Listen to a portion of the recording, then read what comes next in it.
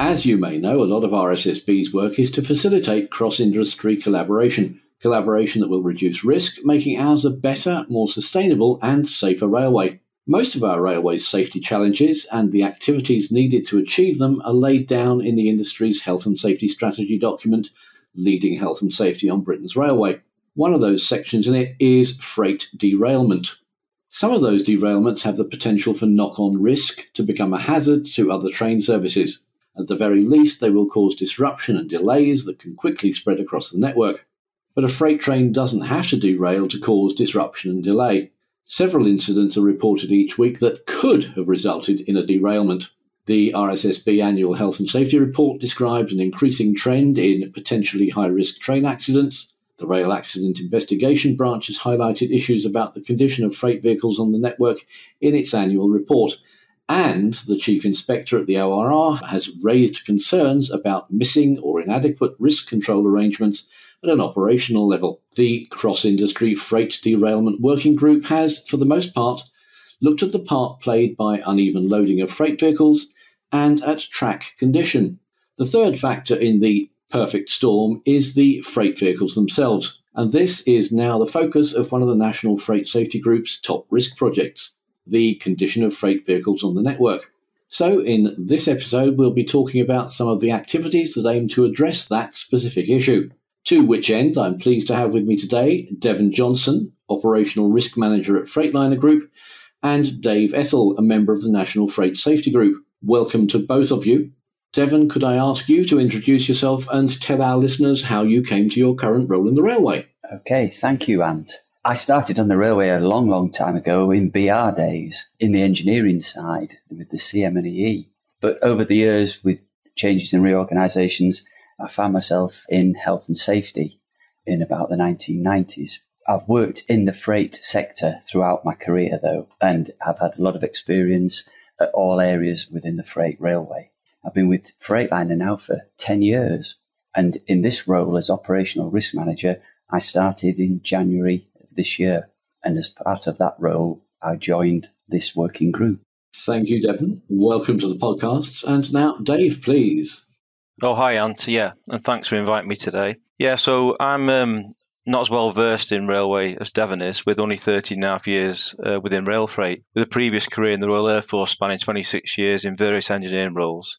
Within rail freight, I was involved in depot management, running engineering and continuous improvement safety projects across Europe. And my career concluded with DB Cargo in 2020, with being the head of safety operations for DB Cargo UK. And now I operate as the NFSG's independent project manager, heading up the CFVM project. Thank you, Dave, and welcome to you too. One of RSSB's responsibilities is to oversee and encourage the strategic activities listed in Leading Health and Safety on Britain's Railway. As I've already hinted, a freight train delay isn't just a freight train delay. The knock-on effects can spread widely across the network very quickly. Our analysis of safety data at RSSB has identified that a large proportion of freight train network delays are due to wagon defects. These include brake faults, wheel faults, air pipe faults, handbrake faults, loss of air, and decoupling and door faults. Any of these, if not detected, has the potential to cause network delays, operational incidents, and, at worst, a derailment risk. So these are the factors being looked at by a specialist group, the Condition of Freight Vehicles on the Network Working Group. Dave, if I could ask you first, that's quite a title. What does it mean? Well, yes, Ant, yeah, it is an elongated project title. Ultimately, it's about the safe and correct way to prepare freight trains for operation on the network. And as you will know, and everyone will know with the railway, we run many freight trains successfully every day. Some of these freight trains that get on the network, we do see faults occurring, which you just mentioned. I think it's important to mention, really, firstly, importantly, I want to recognise the people at the front end of the CFVM project, those being the thousands of ground staff and engineers who keep our freight trains running 24/7. And these individuals do this fantastic job in tough environmental and physically demanding scenarios as they prepare and build and maintain freight trains for our network operations for our 8 UK national freight companies, those being DB Cargo UK, Freightliner, GBRF, DRS, Colas Rail, DC Rail, Victor Rail, Rail Ops Group, and of course the vital relationship within that relationship with Network Rail. We also have over 15,000 freight wagons in the UK that continue to serve us magnificently over the year.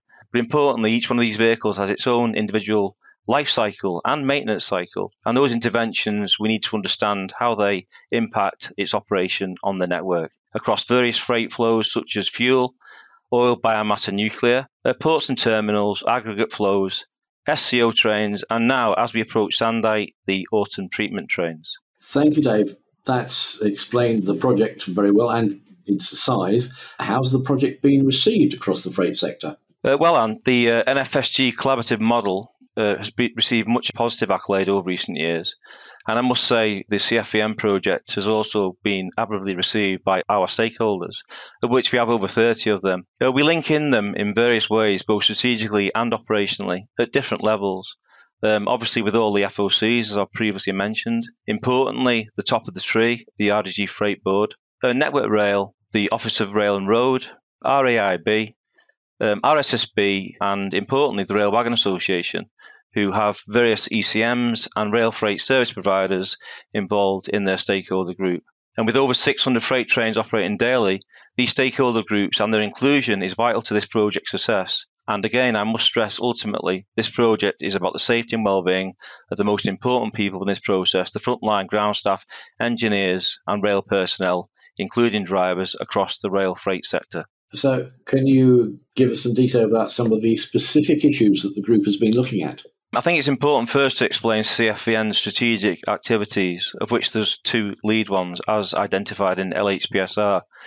The first one is to quantify the risk and identify emerging trends of vehicles entering the network in an unsafe condition, and also to develop a risk management plan that identifies immediate risk reduction initiatives and long-term mitigation objectives. And the second one being to standardise and embed best practices and suitable control measures within the safety management systems of all FOCs.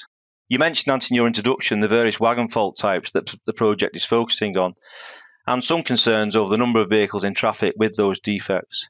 And we've been working very closely with the RSSB's human factors specialists. One person in particular, James Lonergan, has been my right-hand man since April. The fault data was not conclusive to one type of wagon, failure or head code or location, and due to this we adopted the practical problem-solving model to evaluate our situation. The practical problem-solving process allows the project team to clarify the problem, analyse root cause and monitor results and process, but also importantly to standardise and share success across the industry.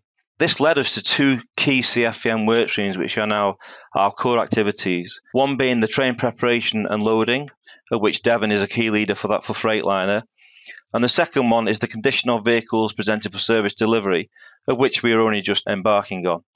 I must thank the RSSB Human Factors team, who've been working with me, as I said earlier, so closely on centering into the train preparation and loading work stream. And at this point, I'll hand over to Devon to explain some of that work. Thank you very much, Dave. Devon, you've been given the introduction. Could you tell us more about the initiative and how it's been structured? Yes, thank you very much. Yes, this was in two phases. The first phase was an online form that we developed, and we emailed it out to as many of the frontline staff as we had email addresses for. It's the sort of form that you get from a lot of consumer websites where you yes, no, and good, bad, and they're just straightforward answers.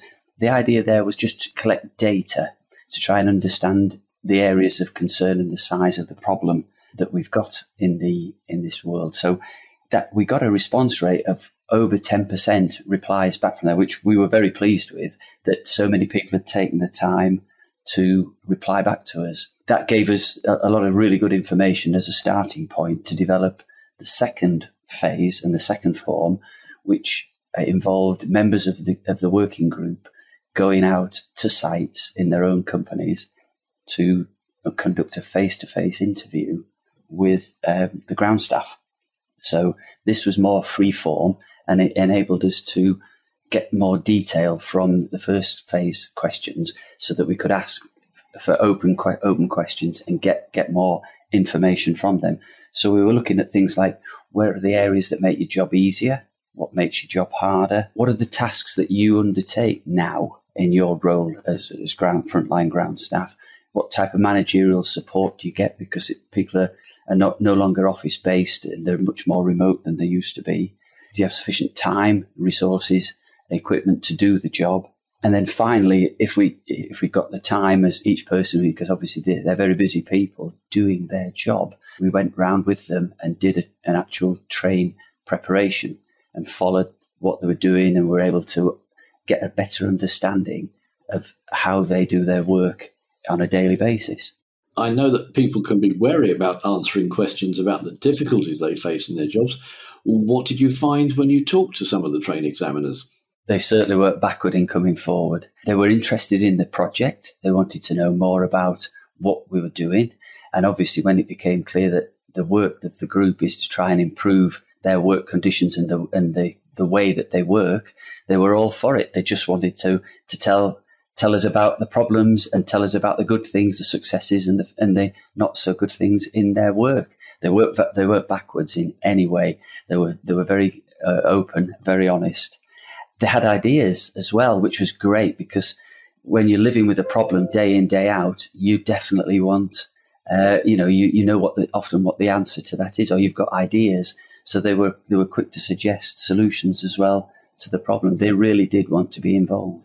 Thank you, Devon. It sounds as though you had a lot of people willing to give a lot of feedback. Were there any particular themes that came out from your discussions with the ground staff? This was the biggest change that I personally noticed, because it's quite a few years since I was directly involved with ground staff. And in those days, most of the ground staff, RSTs and shunters, that as they were known at the time, were sort of located in a fixed yard, with a yard supervisor who managed sort of workload and their day-to-day activities.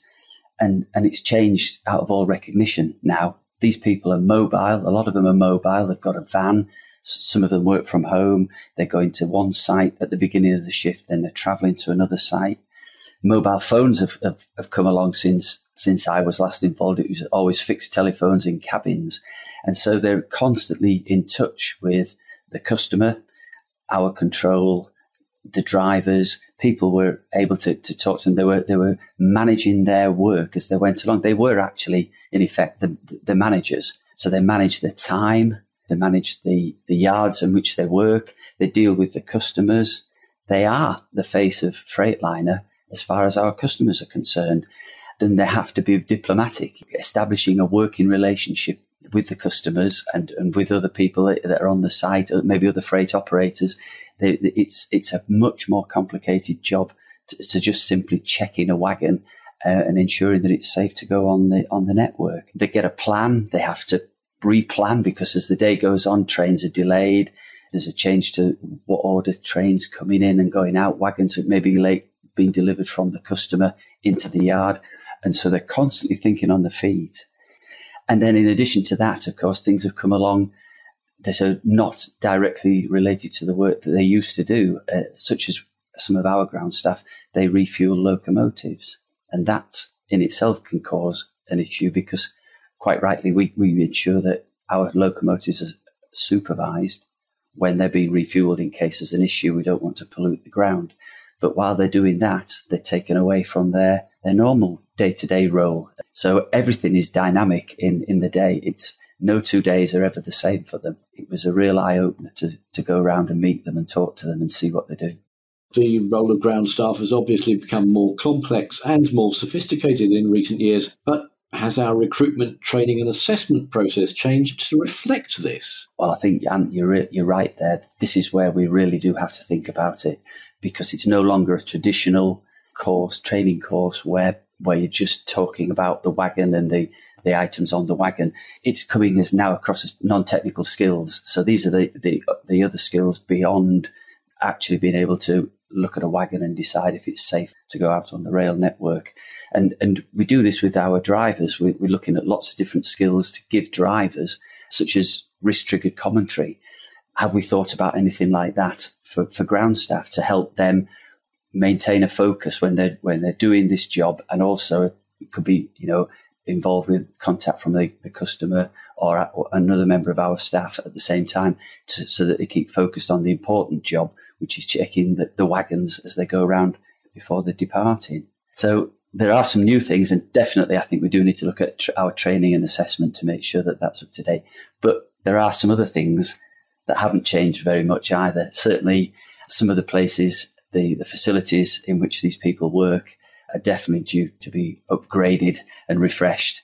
If you're uncomfortable in your work conditions, if you've not got the correct PPE, cold and wet, they're out in all hours of the day and night in all weathers. And it's up to us to make sure that they have the best facilities and support. And PPE has improved dramatically again over the last few years. IT, some of our sites are in very remote locations where phone signals are difficult, and it means that they're not able to contact our control anywhere in the yard. They have to walk to certain areas of yards in order to get contact. And of course, there's the perennial problem of vegetation and maintaining the yard conditions. But it was really interesting to spend time and talk to people. And there's a couple of things we've already picked up straight away. The radios, something that was a common theme, the quality of the sound on radios. So we're already looking at using the latest digital radios. So we've gained something quickly already, as well as what we can feed into the whole working group as we go forward. Thank you very much, Devon, for describing all of that, including those quick wins that others might want to look at in their yards and depots. If I can turn back to you now, Dave, it sounds like you have gathered a lot of information for the condition of freight vehicles on the network working group to look at. What do you intend to do with it? Yes, thanks, Ant. I think Devon's just explained the complexity of the ground staff job role quite wonderfully there, and what these key frontline people inherit every day when they go to work. I think the site complexity and also some of the basic tools they need to do their job, this is a really valid project where we need to get to ground to improve these situations. I think also, so safety is not commercially gaining. This is about safety of the vehicle, safety of the person, safety of freight operations, safety of passengers, ultimately, as these freight trains weighing up to 4,000 tonnes travel around the network. So what we're going to do? Well, we're going to continue by the end of September, early October, to consolidate the human factors analysis with the 3 interventions we've been running since April. We're going to identify and deliver collaboratively short, medium and long-term improvements to the freight train preparation, and ultimately, eventually, the engineering process is involved in these work streams, based on the information and evidence gathered from the processes we've followed via the PPS model. Ultimately, by talking to the people on the front line who carry out this amazing work 24/7. And obviously, we'll have to agree these various steps and milestones for the delivery plan with our stakeholders, particularly keep ORR and RABE in the loop, and Network Rail, and obviously all of the FOX. Thank you, Dave. That's covered the data. Could you now tell us what you hope to achieve with it? Yes, certainly, Ant. Ultimately, this is all about reducing train delay attribution on the network from freight wagon incidents and also due to vehicle condition. We also need to see a year-on-year reduction in the numbers and risks in line with the LHSBR strategy pertaining to wagon condition. And we wish to standardise rail freight train preparation and loading procedures as we go forwards with all FOCs involved. I think another important part of it is continue to listen and learn via best practice from the frontline ground staff specialists, and most importantly, stay working with them at the front end of ground staff freight operations, as they are the champions and they are the consultants actually in this field of freight operations. I'd also like to thank Devon, the train preparation project team individually, for the continued support and endeavour and professionalism with respect to CFVN, and thank all the stakeholders. But most importantly, again, I'll go back to the frontline train preparers across the freight sector who carry out this tough but rewarding and vital role of freight train preparation, dispatch and receipt daily, fantastically. Thank you, Ant. So thank you, Dave, and thank you, Devon, for participating in this episode. It's been a fascinating experience for me, and I hope our listeners too. While I'm talking about hope, I hope you will both come back to record more episodes in future to report on the progress that you make. I'd also like to thank our listeners for sticking with us this far. As ever, if you have any comments about this or any other podcast, please email me on podcasts@rssb.co.uk. In the meantime, thank you for listening and stay safe.